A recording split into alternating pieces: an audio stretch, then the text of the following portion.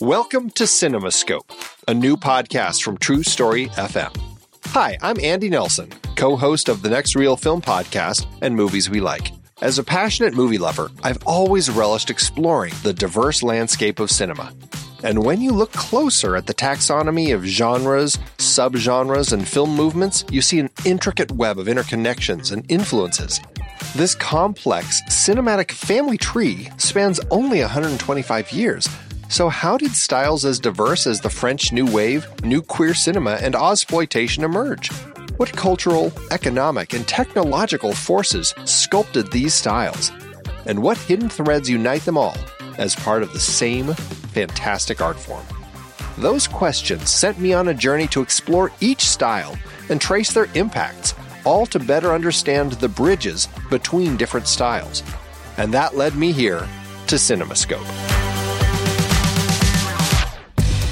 In each episode, I'll be exploring one particular genre, subgenre, or film movement in depth, inviting expert guests to help us all better understand what defines that style, how it came to be, and what branches it, in turn, influenced on this big cinematic family tree.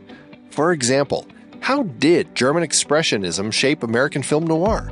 What's the difference between Westerns, spaghetti Westerns, and Brazilian Nordwesterns? We'll examine the economic and socio-political forces that birthed categories like blaxploitation, and we'll spotlight visionary films and directors key to the evolution of different styles. So join me as we explore the complex forces that shape film's evolution and appreciate the diverse creativity possible in its relatively brief history. Let CinemaScope be your guide to understanding this art form we cherish, how its genres blend, bounce off each other, and advance a rich tapestry of storytelling innovation. Together, we'll gain a deeper appreciation for this wondrous, shape-shifting medium. Our journey begins soon. Be part of this adventure by subscribing to CinemaScope today.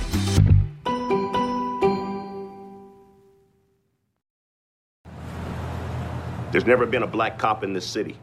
We think you might be the man to open things up around here.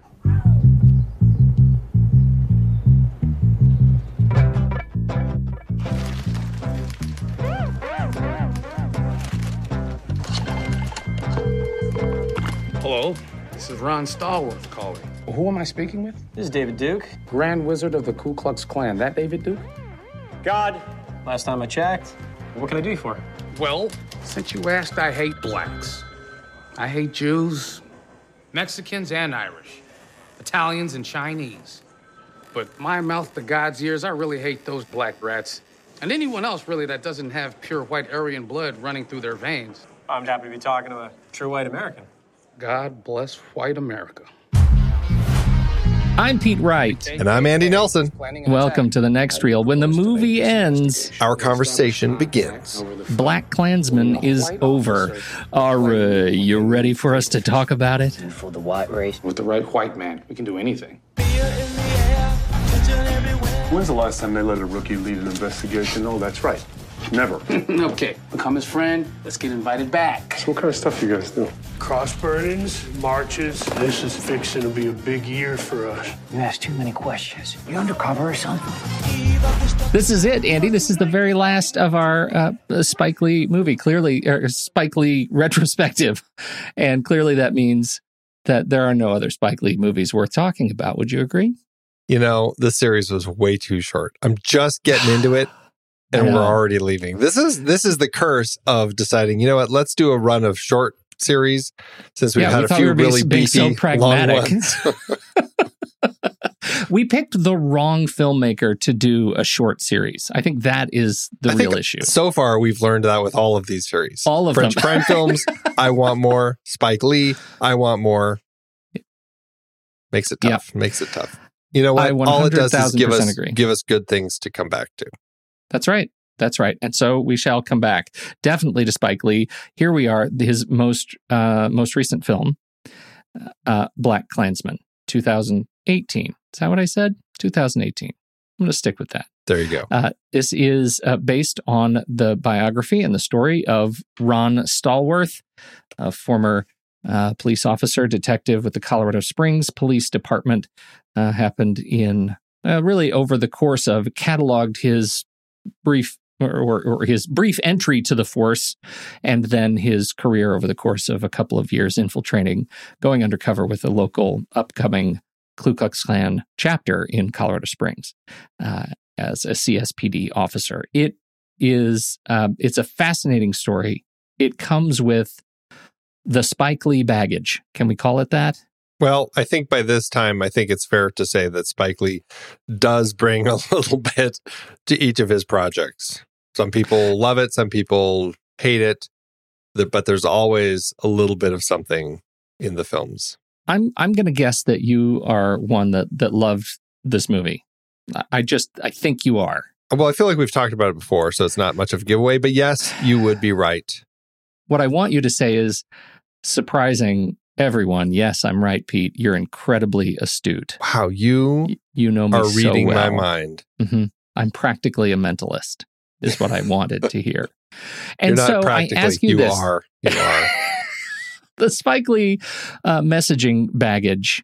What'd you think of it in this film? Because I think it's weird. I feel weird to say this. The Bamboozled messaging, particularly the opening and the closing of Bamboozled, that are really the sandwich of Spike Lee goodness and intensity. In this movie, that sandwich is maybe more intense than some of his past movies. And I'm wondering if you feel like his messaging hurts the film at all. Well, that's a really interesting thing to discuss in context of this particular film, because this is a biopic. This is a true story of this police officer, African-American police officer in Colorado Springs, who did infiltrate the Ku Klux Klan chapter that was there. And so when Spike Lee comes onto a project, a biopic telling somebody's true life story, and then introduces kind of some of the Spike Lee messaging, is there a conflict? And it's interesting because I think it really ends up being something that you have to take in context of the story being told. In this very particular case of Ron Stallworth and his delving into this chapter of the Ku Klux Klan in order to bring it down, I think it very much relates to Lee's messaging. And to that end, I think he was absolutely the right director to bring onto this project, because he has a point of view that fits very much in line with kind of Stallworth's view. And so I felt that the messaging really made sense. And I think that there may be times where I feel like if you throw messaging into a biopic, it could perhaps spin the story in a direction that it wasn't necessarily leaning toward. In this particular case, however, I don't think that's the case. I think his messaging, Stallworth's story come together and work really brilliantly. Almost they're creating a synergy as it moves forward to tell this story in a way that I think elevates both. I think the sledgehammer of the Spike Lee messaging in this movie, and I think most of it is fine for me. I think that most of the movie I'm right in tune with. But the real sledgehammer comes at the end, and this is kind of a thing that he does. And in this case, it's just over and over and over. It is the media at the time. It's Charlottesville. It is the stories of tragedy and conflict as the white supremacist movement comes head to head, face to face with those who disagree, right, in these communities and marches and protests, and the violence that has ensued. And he has cherry-picked a lot of the most violent stuff and put it at the end, just one after another, and Trump messaging and political messaging, and it is very heavy. I think it is heavier than the messaging that we've seen in prior movies. And I wonder, I find myself deeply moved by that sequence. I have been reading comments of those in our community and beyond that disagree with me, that find that last sequence is the thing that turns them off, that is not going to age well, that is too heavy-handed, that is Spike going overboard. Once again, it's too much. And I'm wondering if I'm in a Spike reality distortion field, or if maybe I'm on the wrong side of creative history. Is this going to be one of those things that really doesn't age well because it's him just being too provocative. Is there such a thing for Spike Lee? Artists provoke. That's what they do. Sometimes it is too much. Sometimes it might be too little. In this particular case, I don't see the argument that it doesn't fit in with this story. Everything that we see in context of both the bookends, seeing Gone with the Wind at the start of the film, even the kind of the odd little KKK PSA that we have featuring Alec Baldwin at the beginning. Weird, yeah. All of that fits in, kind of setting us up for the place that this story is in and the way that society has portrayed these relationships and everything. I think all of that starts us off. Ending with this footage comes from a place of this story that is about this kind of subversive organization that is still here. It has not left.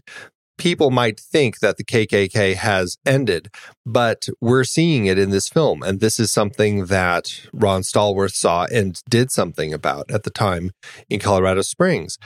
But we even have a conversation with one of his, I think it's his chief, about how naive he is, thinking that people like David Duke are, who are kind of setting up a plan to portray themselves in a different light, to move into the political world so that they can get more of a position and a stronghold in the government.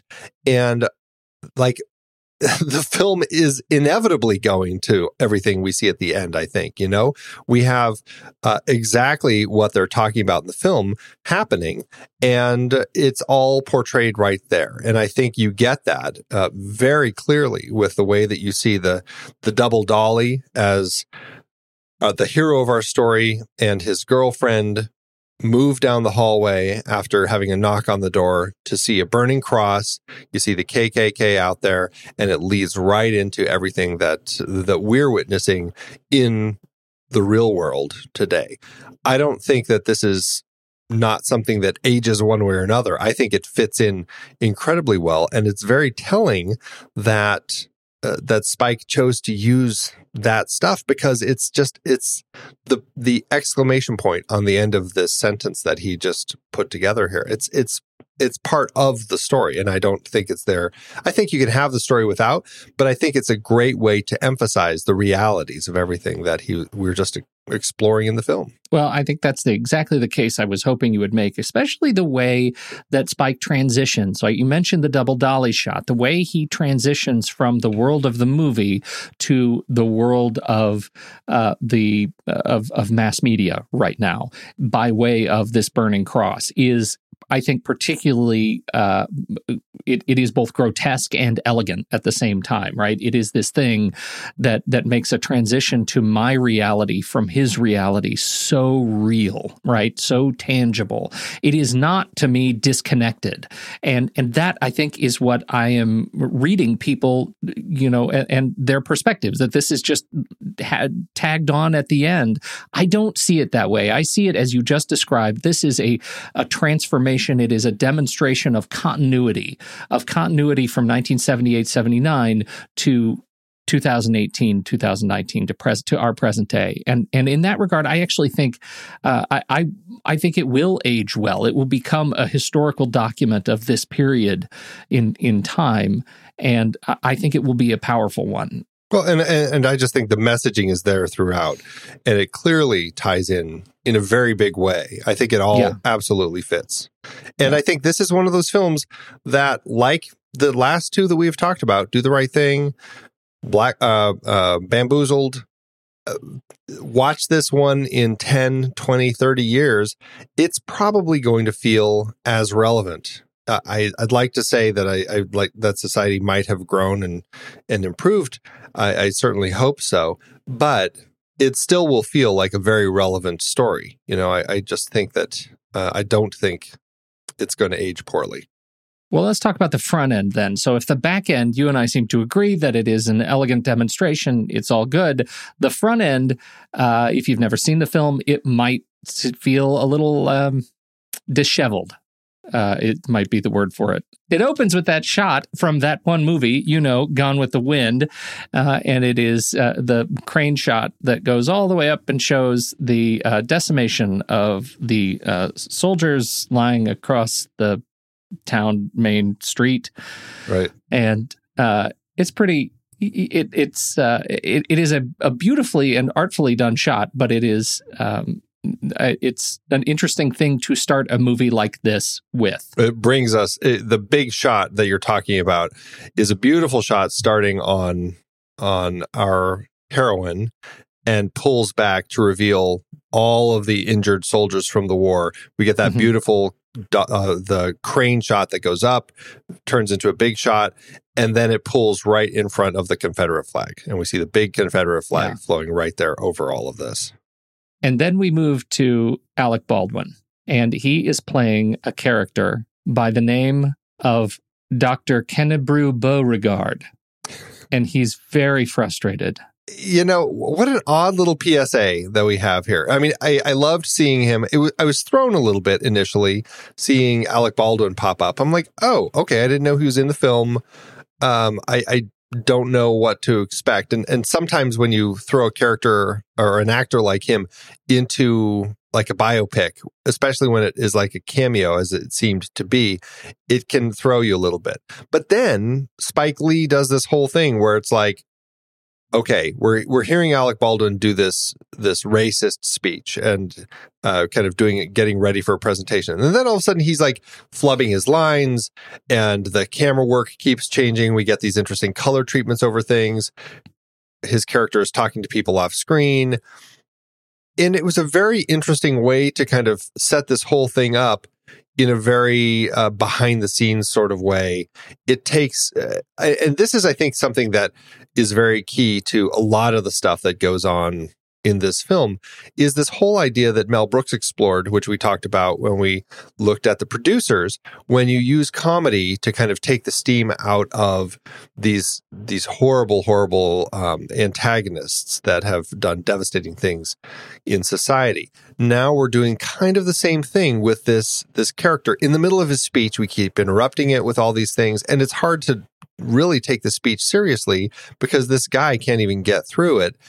And I felt like it was Spike Lee giving us a hint that this is going to be the tone of this film. We're going to look at these guys. We're going to portray them, take the steam out with some comedy. It's going to be seen as a little silly, and that's how we're going to approach it. I thought it was a really smart way to begin. I do too, particularly as Baldwin falls apart, right? As our good doctor has more and more trouble getting through the words that he needs to say on this PSA and keeps calling for lines. He gets funnier and funnier. It's Alec Baldwin. We're familiar with his sort of cultural identity as the straight man. And it is, I think it works very, very well. Then we move into our principal story, right? So we've set the stage with the Confederate soldiers that have been slaughtered in Atlanta, and we move through history, right? We have that, and then we move to, I think the PSA is, what do you think, 1950s? It feels 50s-ish, yeah. Right? So we go from 1939 to 1950s, and now we're in the 1970s, and we meet Ron Stallworth. Right. Again, it makes for a beautiful little timeline of here is the state of pro-segregationist white supremacist from the early 1900s through to today. We're going to stop for a little bit, and we're going to tell this story of Stallworth, and then we're going to continue the timeline at the end of the movie. And I think architecturally it works. It's you just tie it up with a little bow. I think it's perfect. Well, and again, in context of the story that we're telling, it really all makes sense. Everything ties together just very nicely. I don't find, I don't know, I guess I find complaints about the structure of it to be, I don't feel it makes sense because I feel like the structure is very smartly constructed in a very deliberate way. Right. All right. So how would you like to talk about our fair city, Colorado Springs? Well, how would you like to talk about Colorado Springs? You're from there. Well, I'm very fond of the place. I'm very fond of the place. I got there in just as this thing was ending. I got to Colorado Springs in 1979, and we literally missed at the end of the movie. You don't quite see this, right? You see David Duke kind of being shuttled around, but what happened to the community was David Duke ends up going to KRDO TV for an interview, and then he goes over to KKTV for an interview, and he's just shuttled around, and there are constant protests at these TV stations, and it ended up being more than a blip on the cultural history of Colorado Springs because this was a new effort. This was an effort to bring the KKK to Colorado Springs. And Colorado Springs is also it's an incredibly diverse town.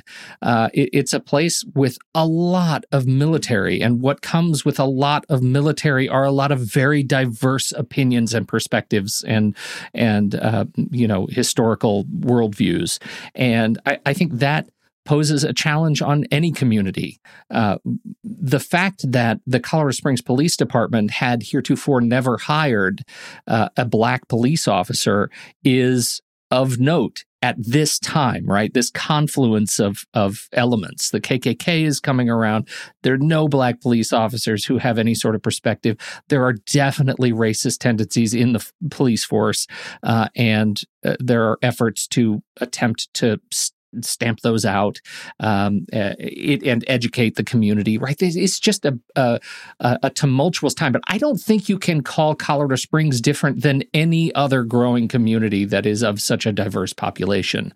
And so I don't think it's unique in any way. And Ron Stallworth was a Colorado Springs guy. Like, he just wanted to be a cop. And so he joined a program that was designed to recruit minority officers that had been running for 4 years, from 68 to 72 before he actually applied, that had only hired, it was designed to recruit specifically black officers, and it had only recruited 2 Mexicans and a Puerto Rican in 4 years. So he is the first black man to attempt to even get hired by the police department. So he worked in the wreckage room as a civilian. He worked his way up. He finally was sworn in as an officer in 1975, 76, and worked his way into the detective service. So that leads us to the story, because a lot of the story in the movie, as it was told, obviously does what movies need to do and compresses time. And I think structurally we get a sense that he comes onto the force. He's doing all this great stuff. And it happens very, very quickly that he is needed and recruited into the detective service, when in fact he was already a detective. And, by the time he was a detective, Flip, the character that is named Flip, Adam Driver's character, hadn't even been hired on the police force when our Ron actually became a police officer. So some of those things have been moved around and taken license from reality. But largely, it tells the story very quickly to get us all up to speed and leave us with a sense of that fish out of water sensation of Ron being the new guy for cinematic purposes. But I think overall it works pretty well. Yeah, I think definitely it works. I mean, it moves into the whole story pretty quickly, but that's because our story is not Ron Stallworth and his career with the Colorado Springs Police Department. It is very specifically about this situation that he creates by seeing this number in the paper and calling it and kind of creating this relationship with the local KKK chapter and deciding to infiltrate it. And that's really what our story is. I think that, I don't see any question as to that. The story is what the story is. It's Ron Stallworth, a police officer who decides to do this. Yeah, absolutely. And it's a guy who made an on-the-job flub, a noted error as an undercover investigator by answering the phone and using his real name to get information from the Klan. And that is the principal inciting incident that starts everything here. It starts we need 2 Ron Stallworths, we need a white Ron Stallworth and a black Ron Stallworth. We need a voice and a body, and none of what happens would have happened the way it happened had he actually been able to keep his wits about him when he was on the phone and not use his real name. That's legit. That's how the story goes. And reading the book and hearing him talk about it, it's laugh worthy because he's laughing about it now, right? Enough time has gone by that he realizes what an incredible infraction he made. Like, it's just a ridiculous thing that he did, and that created a heck of a story. So that gets us into the movement of the movie. It really does. It really does.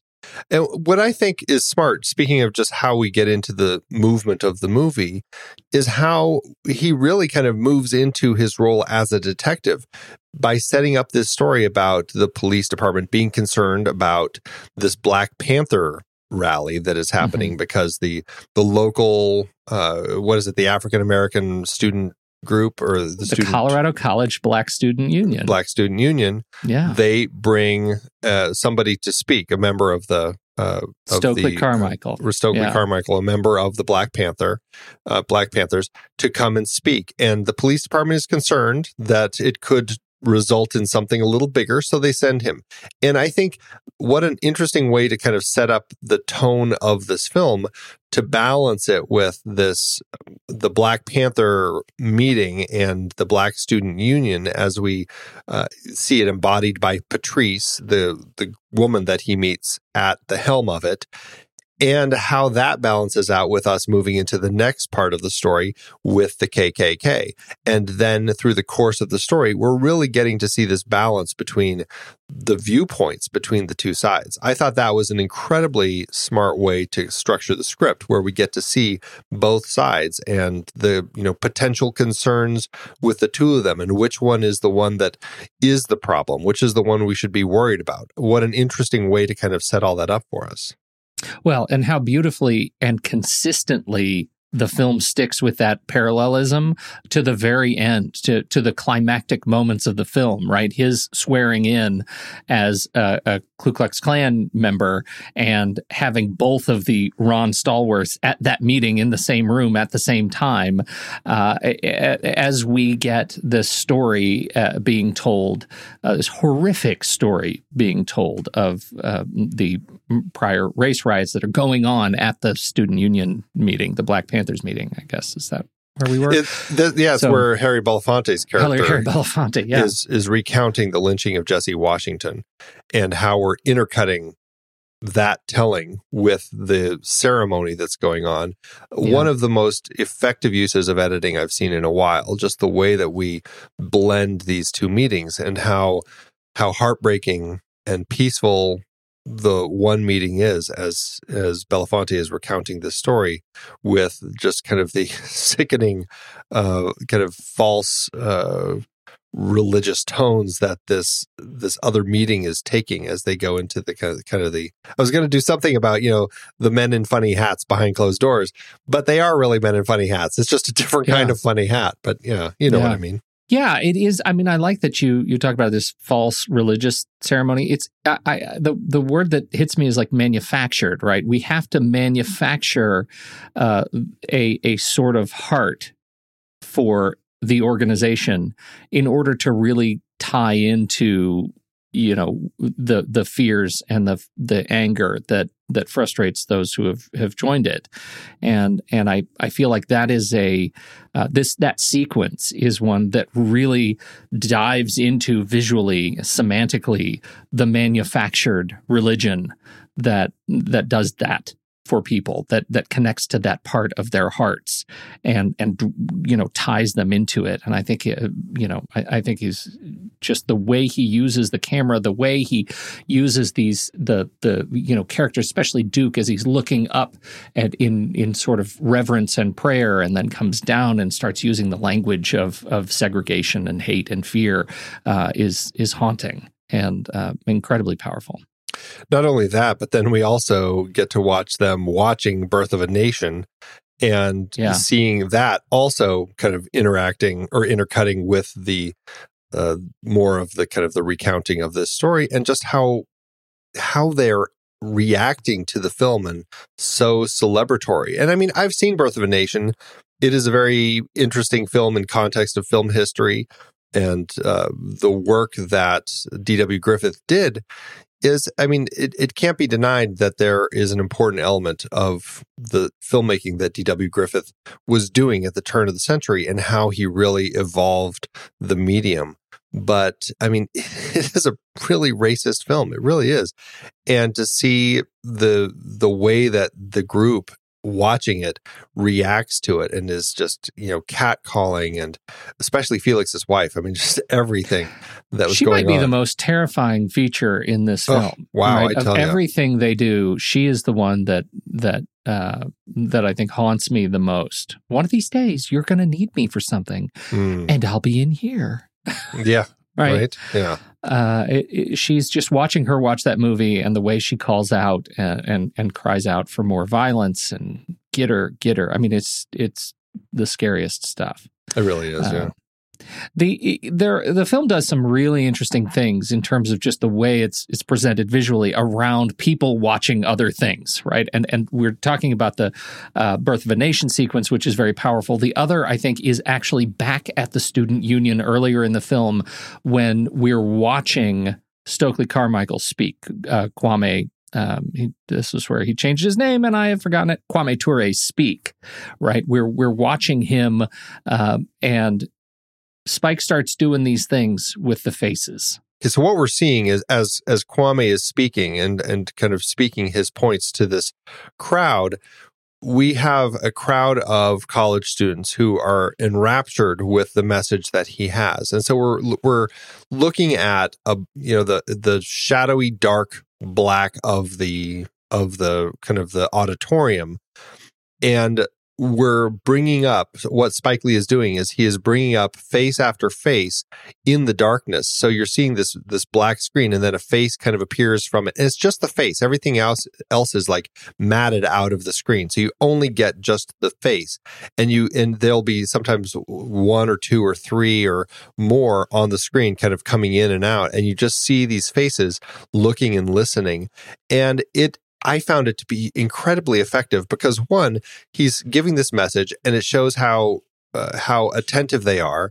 Two, it's showing how peaceful this whole rally is. It's peaceful. It's informative. It's something where people are taking something away from. Three, he's talking about the beauty of being black, and you're looking at all these beautiful black faces. I just found it to be such an effective way to get all of this across in a way that I hadn't seen Lee do before, just watching the faces kind of coming in and out. It was incredibly effective. I thought so too. And it reminded me of the sequence in Bamboozled that I thought was so powerful, the, creating of the blackface experience. The way Jada Pinkett Smith did the voiceover and we watched as she described what they were doing. This was that same, it felt like that same sort of visual tool set that he was applying here, that we're looking at the faces in the audience and we're watching this powerful speech, and it is an inciting speech, but there is no sensation of incitement in the audience. There is, it's an activating speech, but you don't get the feeling that anybody is being activated to violence at all. And in fact, we have that recall later where they're talking about how it just doesn't feel like this thing is going to go very far. These guys are just, they feel very passionately, they're targeted anger, that kind of a thing. But this felt so sort of documentarian. I felt like I was moving from a Spike Lee joint into a Ken Burns film, that we're watching. The voice was, it went on long enough that it felt like a meditation. And I again, it's one of those things that helps me as the white guy watching this movie transcend that experience and be able to sort of get into the sort of shared experience of being a part of this movie. And I thought it was incredibly powerful. And I think goes to the deep well, the deep emotional well of the film that comes in contrast to some of the lighter moments, the comedic moments. And that balance, I think, is also, he's walking a very fine line.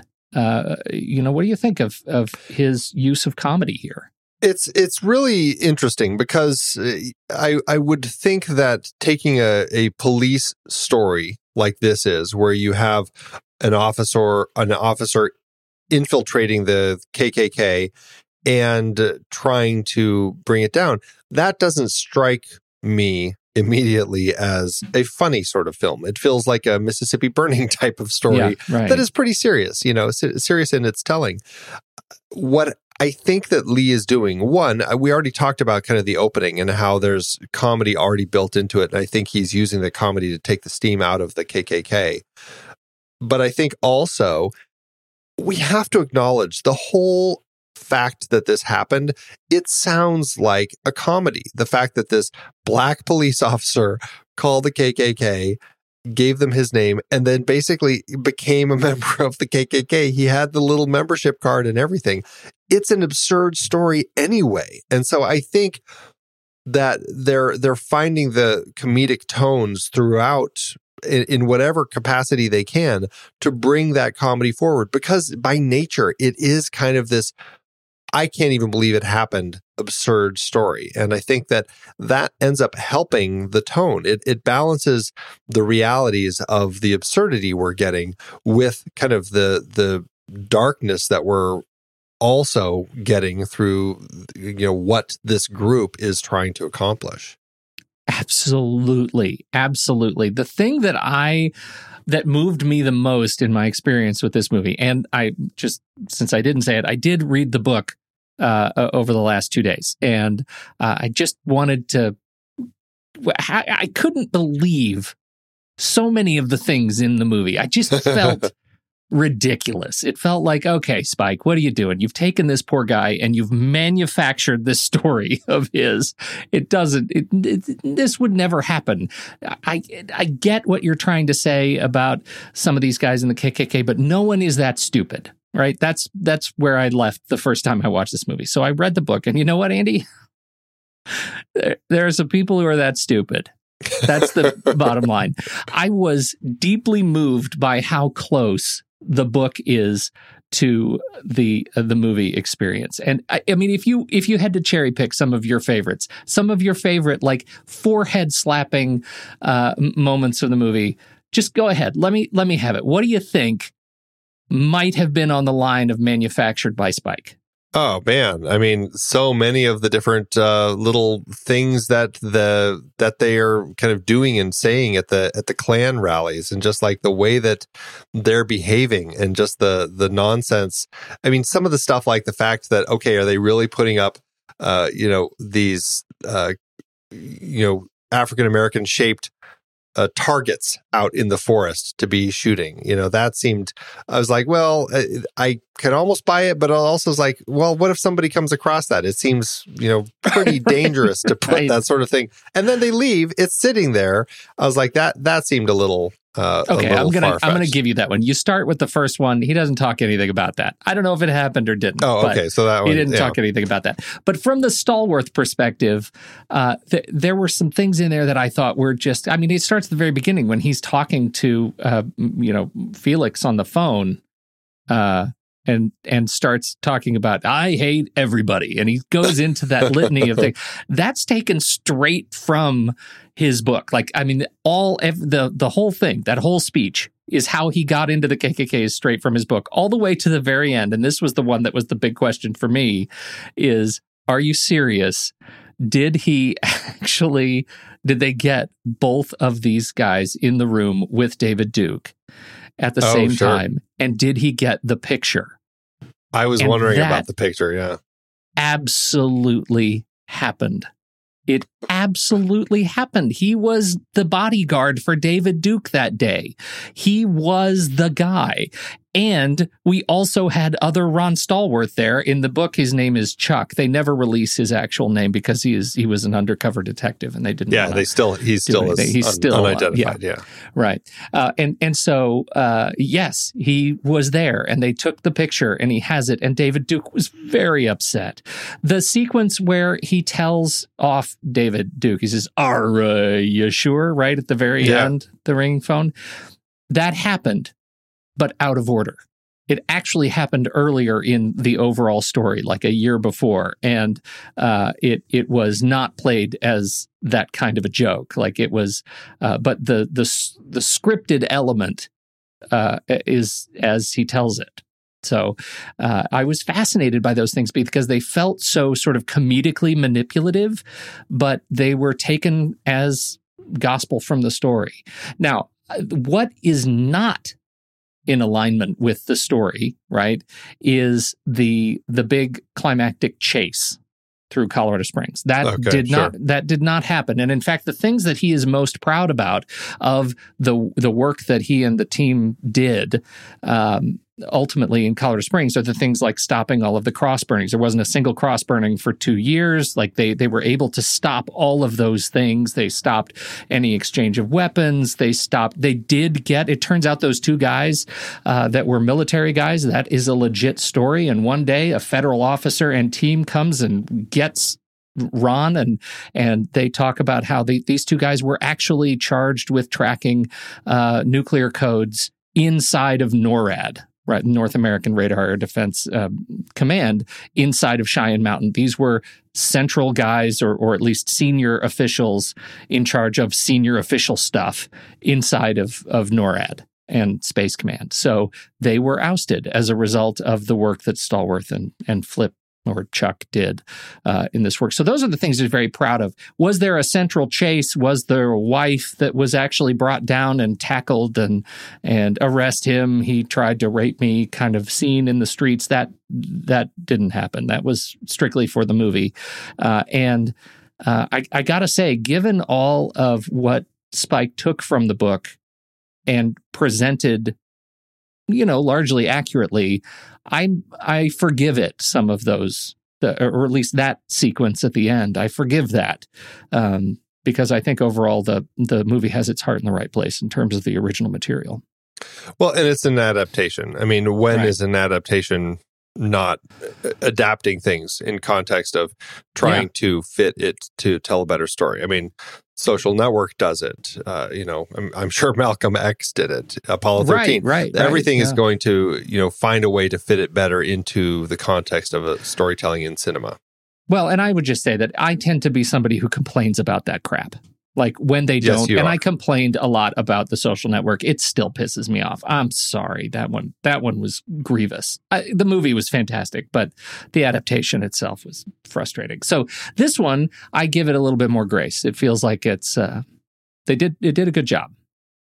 Yeah, I think so. I mean, I think if you look at kind of the elements that are called historically inaccurate, it's mostly just around that whole additional plot element at the end to kind of spin things up a little more. So it's really not a huge thing. And and Patrice, I mean, that character is fictionalized, but it all works in context of the story. I think it fits really nicely. And, I think it's still, and I should say there was a bomb plot that was actually done by the KKK that did inspire that part of the story. So it's not like they just fictionalized something that the KKK would never go out and do. No. And in fact, there was a lot of weapons movement in and around all of these stories, right?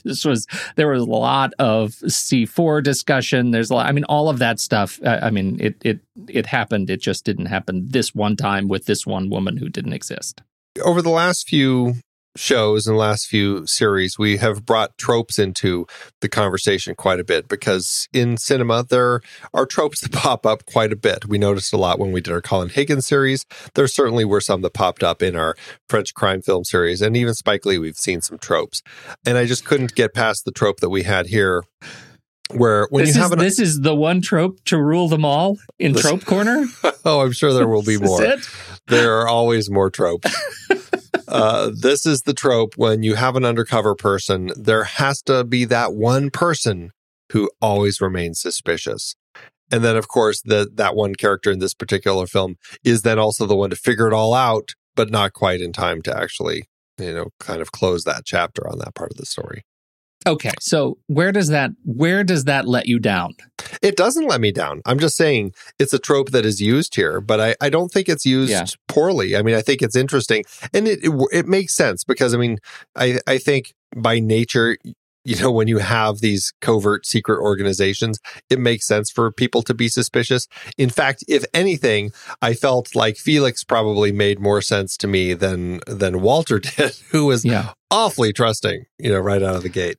But again, it happened. So, that's just the way that these things happen sometimes. Yeah. I didn't get the sense from the book that Felix was that character that was as suspicious as maybe he was in the movie. I think from the movie perspective, this is where Felix feels one-dimensional to me, right? That we keep coming back to that particular trope. Over and over and over again. And I know it's a cinematic tool. It's a tool to move the narrative forward. It's a tool to build conflict and intensity. I get all of that.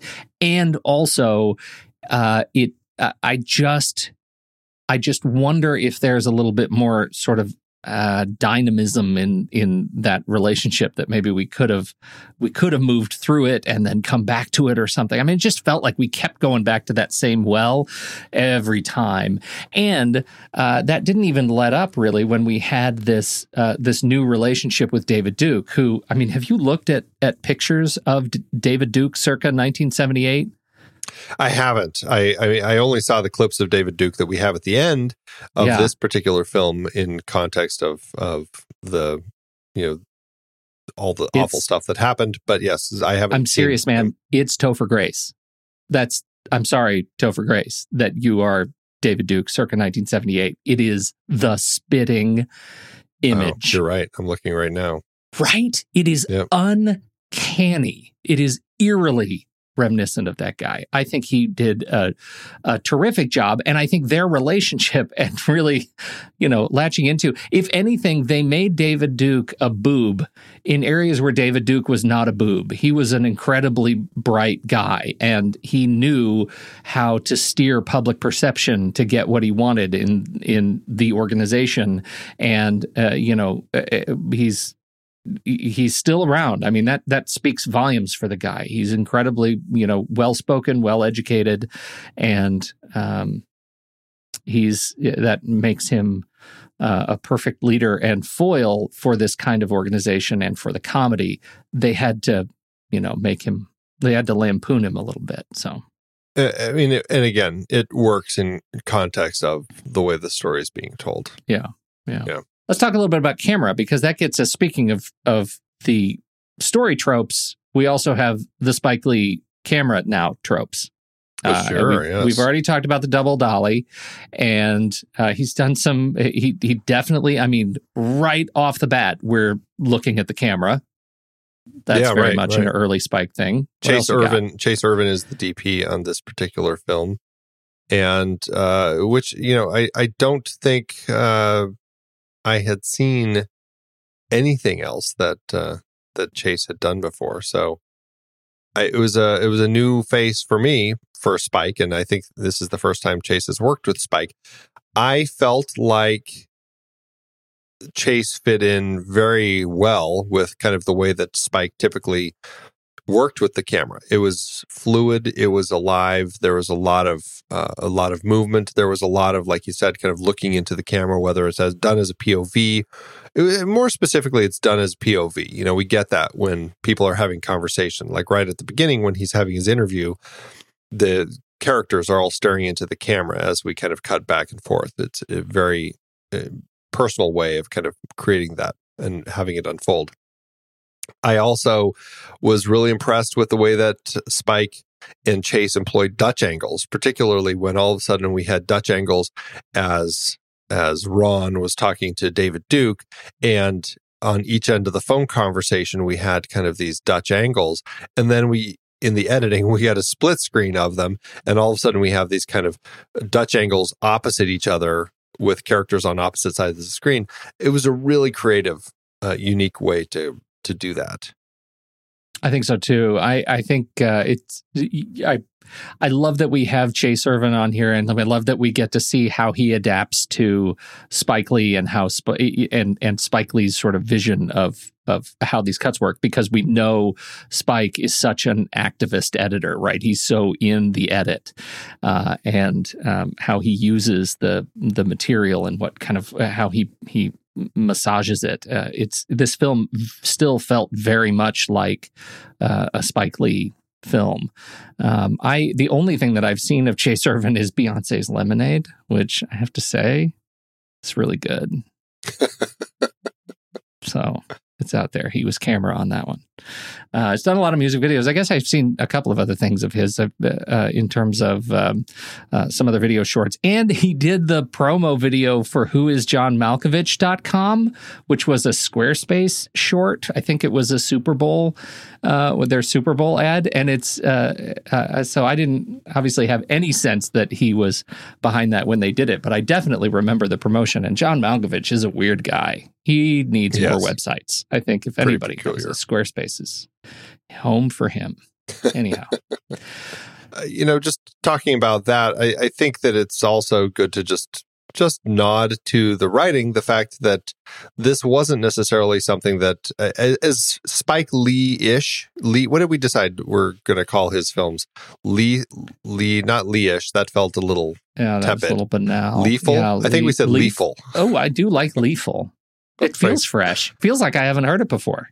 That's right. Oh, that's really good. I like that. Let's do that. The film feels very much like a Spike Lee joint. It really fits kind of his tone and everything.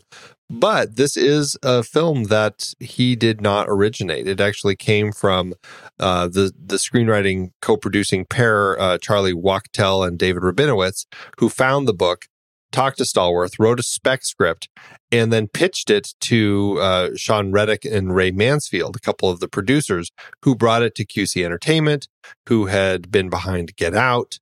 They teamed with Blumhouse Productions and Jordan Peele and his company Monkey Paw Productions, and then they all brought in Spike Lee. So it's interesting how it feels like such a Spike Lee joint, but how it actually didn't start that way. And it's weird because you look at these writers, Charlie and David, and I'm like, they have done next to nothing. How did they have the connections to find? And I guess that's just how it works sometimes. When you have a great project and you're attached to it, it can really help you. And, Kevin Wilmot came on to do some of the rewrites and everything. And Spike Lee, of course, did his own writing on it. And I think made for a really solid script that does feel very much like a Spike Lee joint. Scroll down to producers and you see 13 production credits, from EPs to co-producers to produced by credits. And there's a lot of people involved in this movie, to your point of getting this made. It reminds me of the movie that now I've forgotten which movie it was. We were so excited about the fact that it was actually a Hollywood dentist who ended up writing that script. Do you remember what movie that was? We were very excited about it. Now I've forgotten what it was. I don't remember. Anyway, it's one of those stories. You never know what dentist chair you're going to be in and get pitched. That is very true. Very true. We haven't mentioned Adam Driver at all. Do we just take it as table stakes that he's fantastic? And yeah, I mean, it's Adam Driver, and he's just always great. And again, he's one of those guys. I think we talked about it when we did our kind of decade review show, our favorites of the decade, just talking about like people who have had an amazing decade. And he was one of the people that popped up because, I mean, geez, the people that he has worked with over the last 10 years, when really is his career is the last 10 years. I mean, it's an amazing body of work. And to see him here in such a great role, it's of course he's great. And we didn't even mention John David Washington as Ron Stallworth. I mean, the cast here is pretty spectacular. Oh, totally. And Paul Walter Hauser was great. He's kind of a secondary character, plays one of the more idiotic of the idiots. I would say the most idiotic of the idiots. Well, okay. We have him most recently, not most recently. I mean, his whole entire set of films. He is, whatever you think of the films, I think he is a fantastic addition to them. From most recent, I think, Richard Jewell. Yeah, it's great in that film. He's in the TV series of Cobra Kai, the reboot of the it's the Karate YouTube Kid, thing, right? Of Karate Kid, which is great. He was in a couple of Kimmy Schmidt's, but also I, Tonya, a favorite around these parts. So he's really great, and this movie is no exception. He is a terrific character actor. And he's going to be in Spike Lee's new movie, To Five Hoods. So he's clearly kind of in, and will kind of keep doing some more stuff with Spike. So that's great. It wasn't shot in Colorado Springs. So it be known, it was shot in New York, in Ossining, New York, which is on the water, which Colorado Springs is not. But still, I have to say, in terms of architecture and character of the town, looks pretty good. And I always wonder about towns. Do they boast that people feel like their town looks like a 1970s town from a different state? Is that something to be proud of? Colorado Springs right now is Olympic City. It's U.S. Olympic City. It's home to the United States Olympic Training Center, and that's kind of a big deal right now. They actually have the trademark for Olympic City as Colorado Springs. So, but one thing that took me back more than anything, and this is something that I kind of made note of after the first time I see it, right early in the film, Stallworth walks up to the precinct and looks up, and he kind of pats his afro, and he tilts up, and you see that he's standing outside the Colorado Springs Police Department, and the font is perfect. That font is everywhere in Colorado Springs. You drive down Colorado College, down Cascade Avenue, you see the college, you drive down all the civic buildings, you drive down to the Art Center, you drive down to Bemis, all of these places, everything is written in that same type on buildings, all the building signage, and I loved it. It made me feel, Ossining, New York, I don't care, it made me feel like home. Oh. Yeah, it was great. It was that good. All from that sign, huh? All the signs. Sign, like anytime you look at a sign, they nailed it. So hats off to Kurt Beach production design for transforming Ossining, New York by type alone. Nailed it. Perfect. One other little note that doesn't really tie into Colorado Springs, although I definitely appreciate your point there. But this is something that I wanted to make sure that we discussed that I thought was pretty interesting. Spike Lee, we saw, especially in Do the Right Thing. Our series has been fairly limited. Just this is the third film and the end of it. And I'm sure this is a point that has come up in other Spike Lee films, is the relationship people have with police officers. And Do the Right Thing is a pretty negative view of police officers because of the actions they take to kill Radio Raheem at the end of the film, and how Lee there's a lot of messaging at the end when you see all the names coming up of people who have died due to police violence. It's a real thing, and it's a very painful thing, and it's a thing that I think is one of the things that Lee probably gets taken to task for because of the way that he positions his films.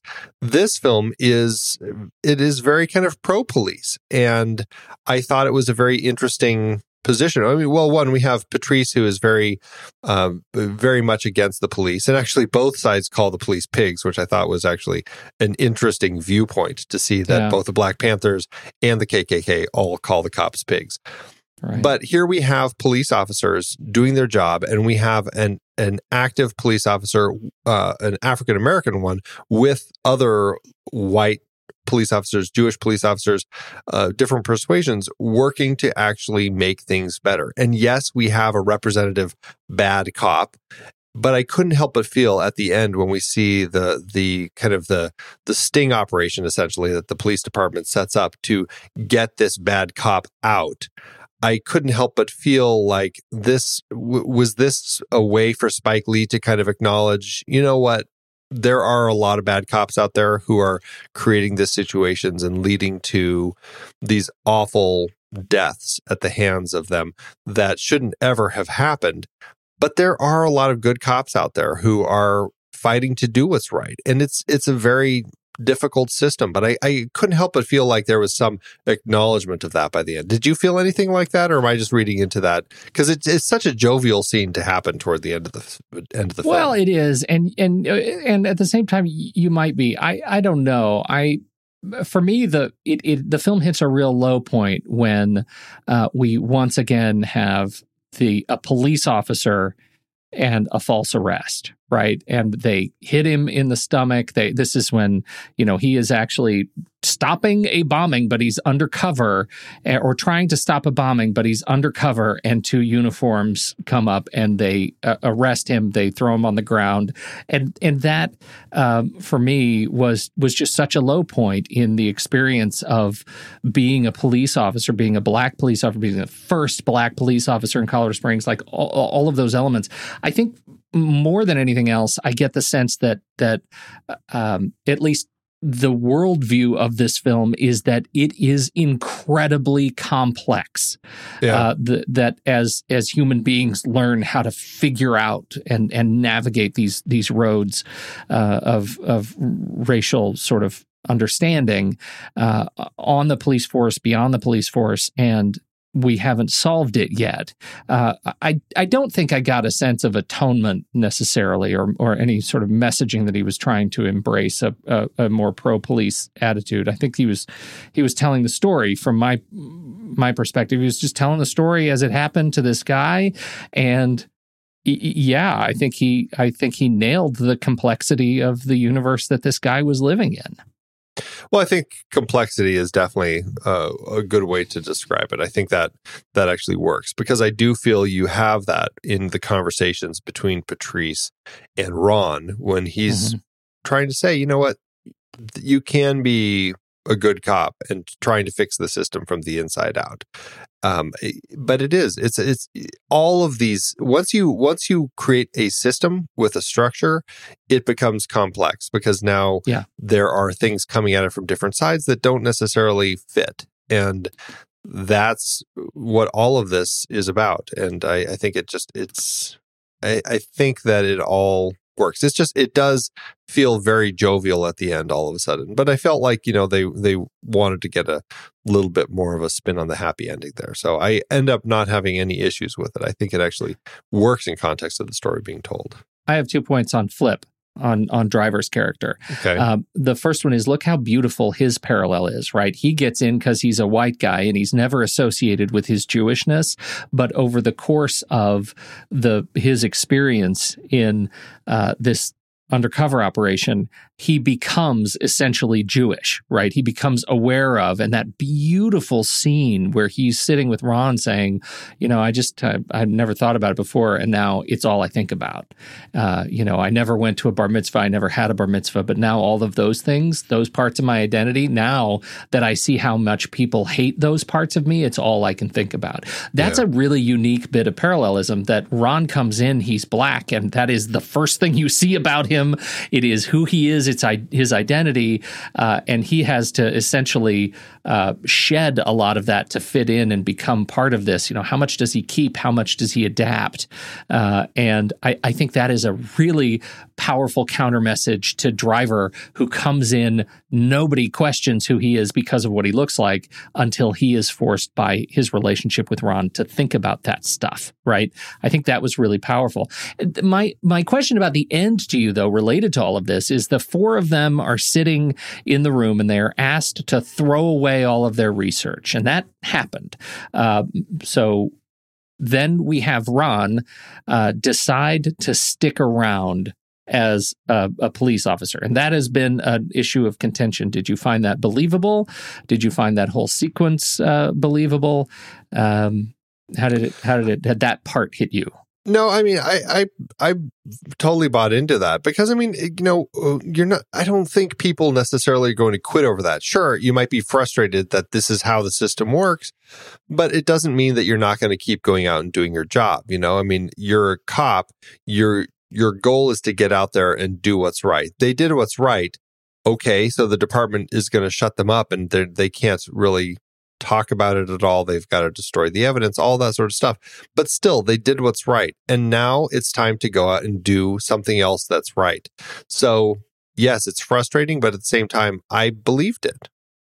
Yeah, I did too. I actually think it was well blocked too. The fact that it was Driver's character who says this is BS and he stands up and walks out. I think his act of walking out was actually a nice callback to the way he wanted to distance himself from the operation earlier in the film.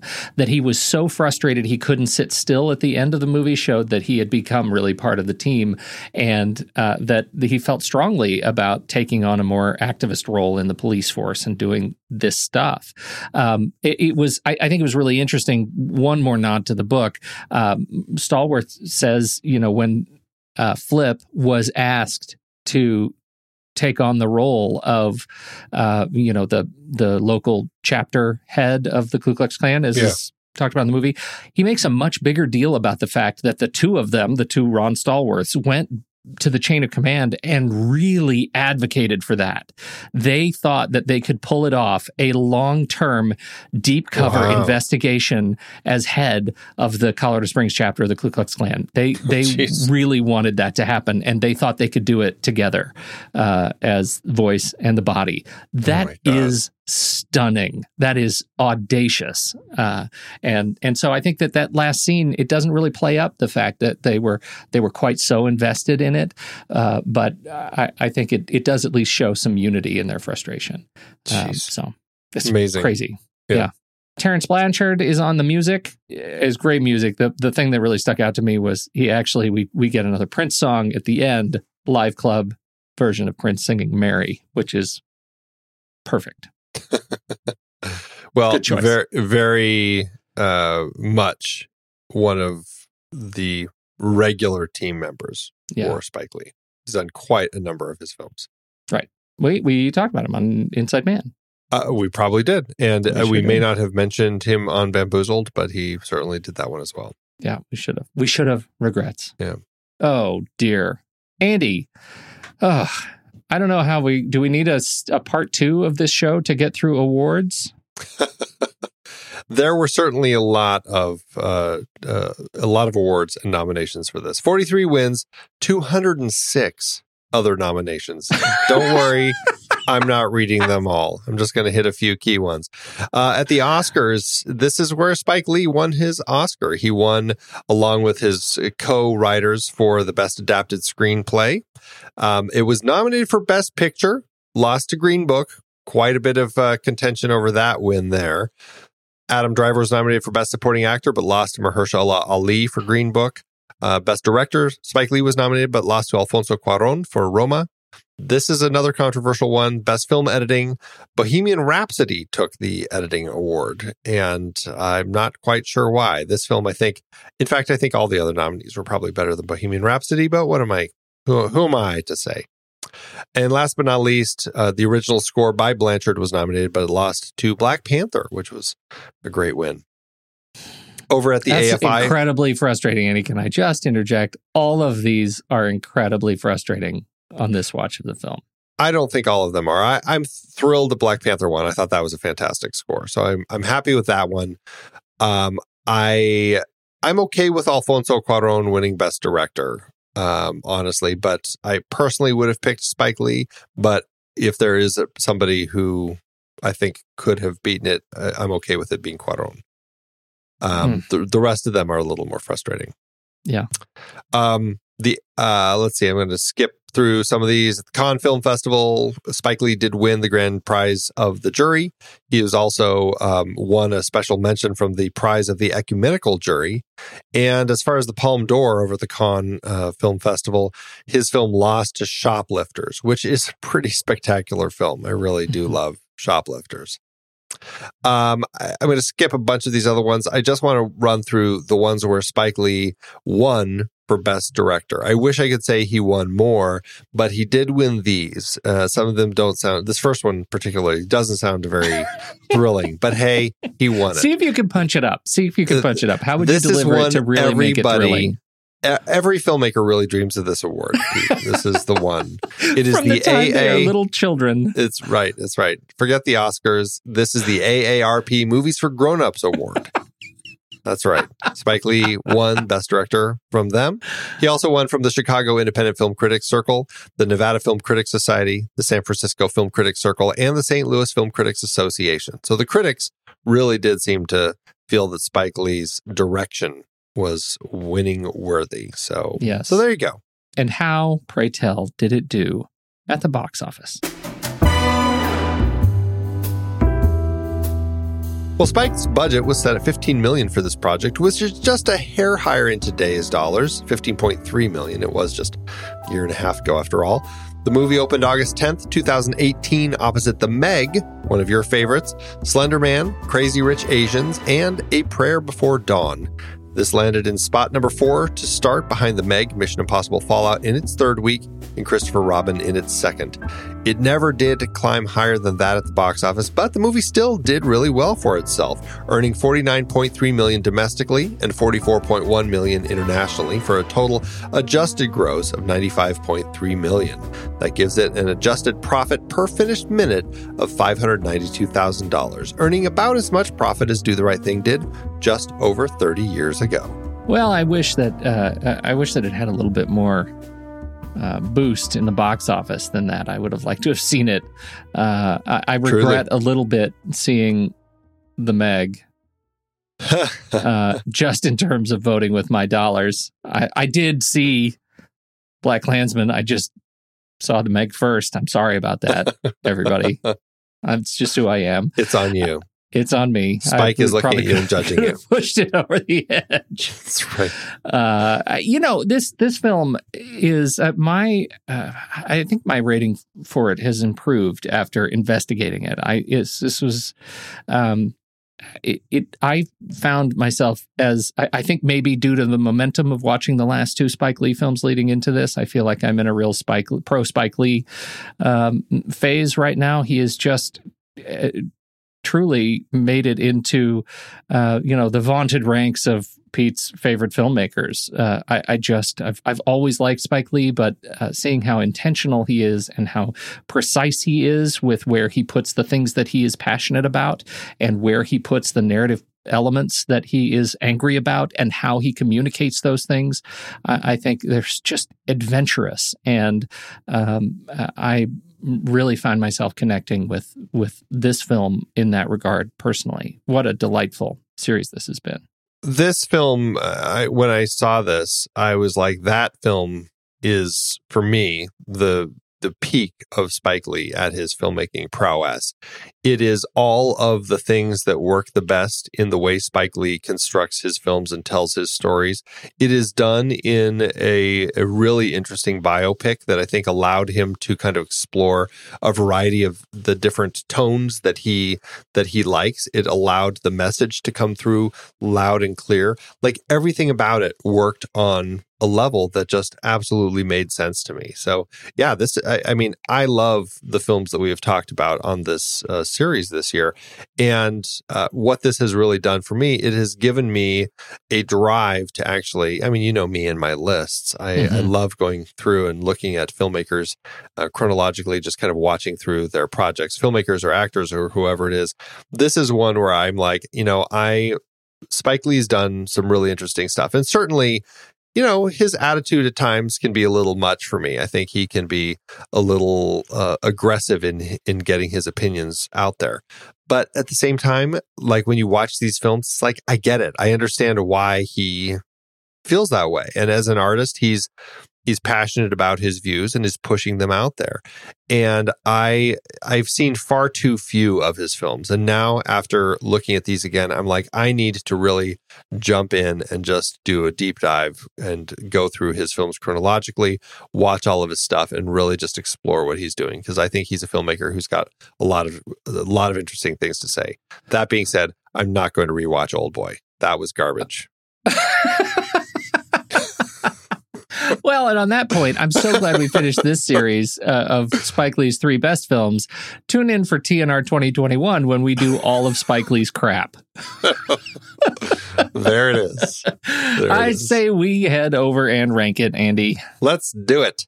head over to flickchart.com/thenextreel. You'll see all of the movies we've talked about on this very show.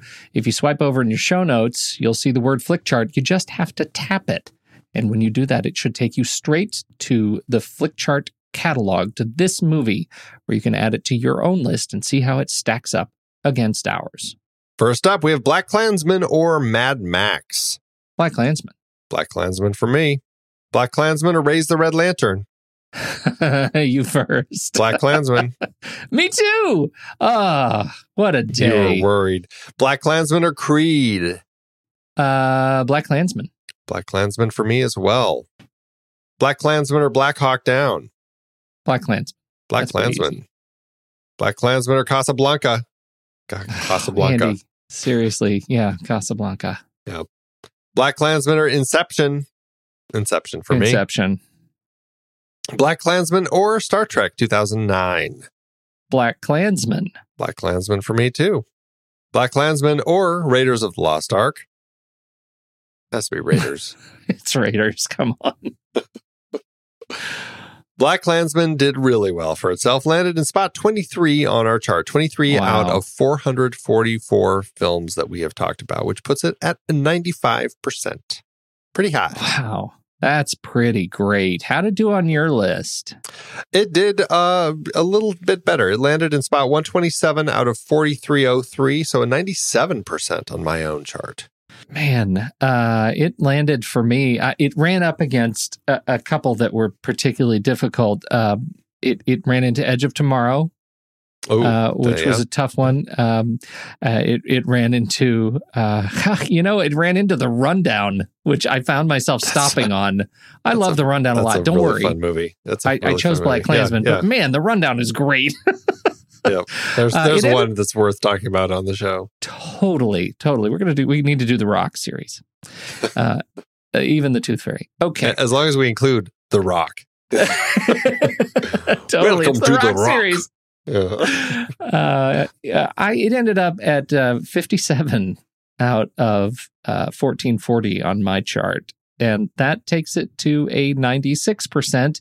If I am to go by the algorithm for thenextreel.com or letterboxd.com/thenextreel, this should be a 5-star film. This was a 4.5-star film already ranked, and I am going to bump it up and make it a 5-star film. Andy, I had that much fun this time around. This was a 5-star film and a heart from me when I saw it the first time, and it was even more so this time. I really feel like this is Spike Lee showing a lot of growth as a filmmaker, and the way that he constructs and tells his stories, I think, is incredibly effective. So absolutely 5-star and a heart from me. So that makes this series possibly one of our strongest series that we have covered, because every film is 5-star and a heart from both of us. Again, 2021, Spike Lee's trash. Yeah, I think if you throw Inside Man into the mix, which we've covered, that would drop it down, because that, I think, was 4 stars and a heart from both of us. So.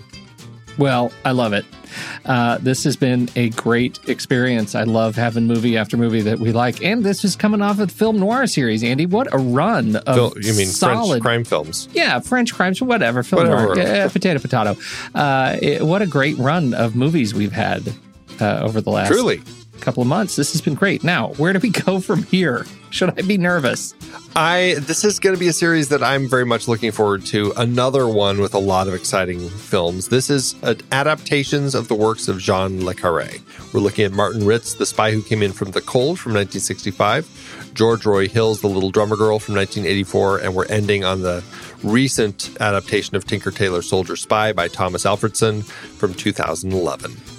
Oh, I have strong memories of these. I hope they live up to them. It's been a long time. I have never seen The Little Drummer Girl, so that is one I'm very curious about. No, not that one, but Spy Who Came in from the Cold and Tinker Tailor Soldier Spy, I have pretty strong memories of. So I'm, here's hoping. Good stuff. When the movie ends, our conversation begins.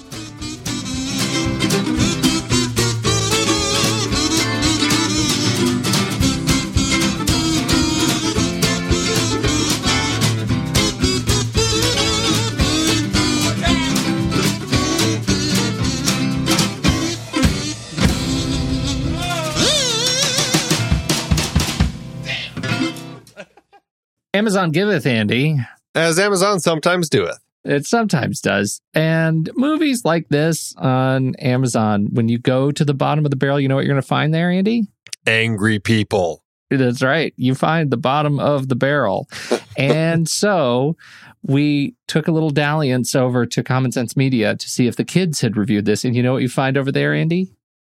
Awesomeness. Hope and understanding. That's right. The kids are our future. Now, I stayed there. I believe that the children are our future. Pete. I do too. And you went back to Amazon, and I'm dying to know why. Right. Well, I guess I'll kick it off then. Michael T. Martins gave it 1 star and said, I fell asleep. Maybe it was the Chardonnay. Okay. All right. That's good. That's the best 1-star review that there was. 2 people actually did find it helpful. That's good to know. It's perfect. It's just perfect. Okay. Well, I've got, there are so many to choose from over here. I'll just say the overall tone of these reviews is so great. And so it warms your heart. I'm going to go with I'm the only one who writes, watch this film. BlacKkKlansman is just a masterpiece. The acting is amazing, and you can see Washington act at a great level, just like his father, Denzel. I was extremely happy to see teen icon Topher Grace, that 70s show, on the big screen. Topher nails his role as David Duke, the leader of the KKK, whom is being played for a chump by an African-American pretending to be a Klan member. Star Wars' Adam Driver plays the part of Washington's alter ego in that he goes to the KKK meetings while he's hiding the fact that he's Jewish. It's a powerful look into racism and how it needs to stop. Go watch this movie. This review, that was a 5-star review, in case you were wondering. I love it. Star Wars' Adam Driver, Andy. I think we need to refer to him that way going forward. Star Wars' Adam Driver was also in this movie. I will permanently Can we do refer that? to Can we him make that that way. canon? Excellent. Yes. Star Wars Excellent. is Adam Driver. That's right. Thanks, Amazon. You know what I got the other day, Pete? Stephen King's latest. Want to borrow it? Do you know who you're talking to? What do you mean? Andy, when's the last time I read a paper book? It's been like decades. I would much rather use Kindle, or better yet, Audible. What am I thinking? I don't read paper books anymore either. I am an audiobook guy all the way. For those of you looking to listen to the books behind the films we talk about here on The Next Reel, get a free audiobook download and 30-day free trial at thenextreel.com/audible. Okay, we're going to play a little game. I'm going to name a series from season 9, and you try to guess how many movies from it were adaptations. Ooh, this should be fun. We're starting with the big series, Robin Hood. Well, I mean, aren't they all based on some Robin Hood story in one way or another? Yes, but any idea which specifically? Well, I'd say Douglas Fairbanks in Robin Hood, the silent one, The Adventures of Robin Hood, Disney's Robin Hood, that terrible 1991 Robin Hood, and Ridley Scott's Robin Hood. They're all based on, I would say, probably the same standard tale. Robin and Marian, I would say, is probably based on a different take. Robin Hood, Prince of Thieves, too. Oh, God, I can't believe I forgot that one. Okay, how about Spike Lee? Aren't they all original? No, not one we covered this season. It's a biopic. Oh, BlacKkKlansman. Can't believe I forgot that. We have covered so many great movies that all started as books. Books like The Spy Who Came In From the Cold, The Little Drummer Girl, Tinker Tailor Soldier Spy, Europa, Spore, or Arsenic and Old Lace. So many great movies from so many great sources, and they're all on Audible. Producing this podcast is a lot of fun, but takes a lot of time. We've dropped the dynamically inserted ads because they're so annoying and have no connection to our content. Plus, they just jam those things in wherever they see fit. We listened to you when you said you didn't like them, so now we're directly appealing to you, our dear listener. Please consider an Audible subscription to help support The Next Reel and our family of podcasts. I have been using Audible along with my family for decades now. I love it, and I have read hundreds of books through it. I couldn't be more pleased with their service, and I know you'll love it too. Head to thenextreel.com/audible and get your free trial. It really helps us out, and you have a world of over 200,000 audiobooks open to you. So much great material available. Dive in with a free 30-day trial at thenextreel.com/audible. Start listening to amazing audiobooks of your favorite movie source material with your first free audiobook today. That's thenextreel.com/audible.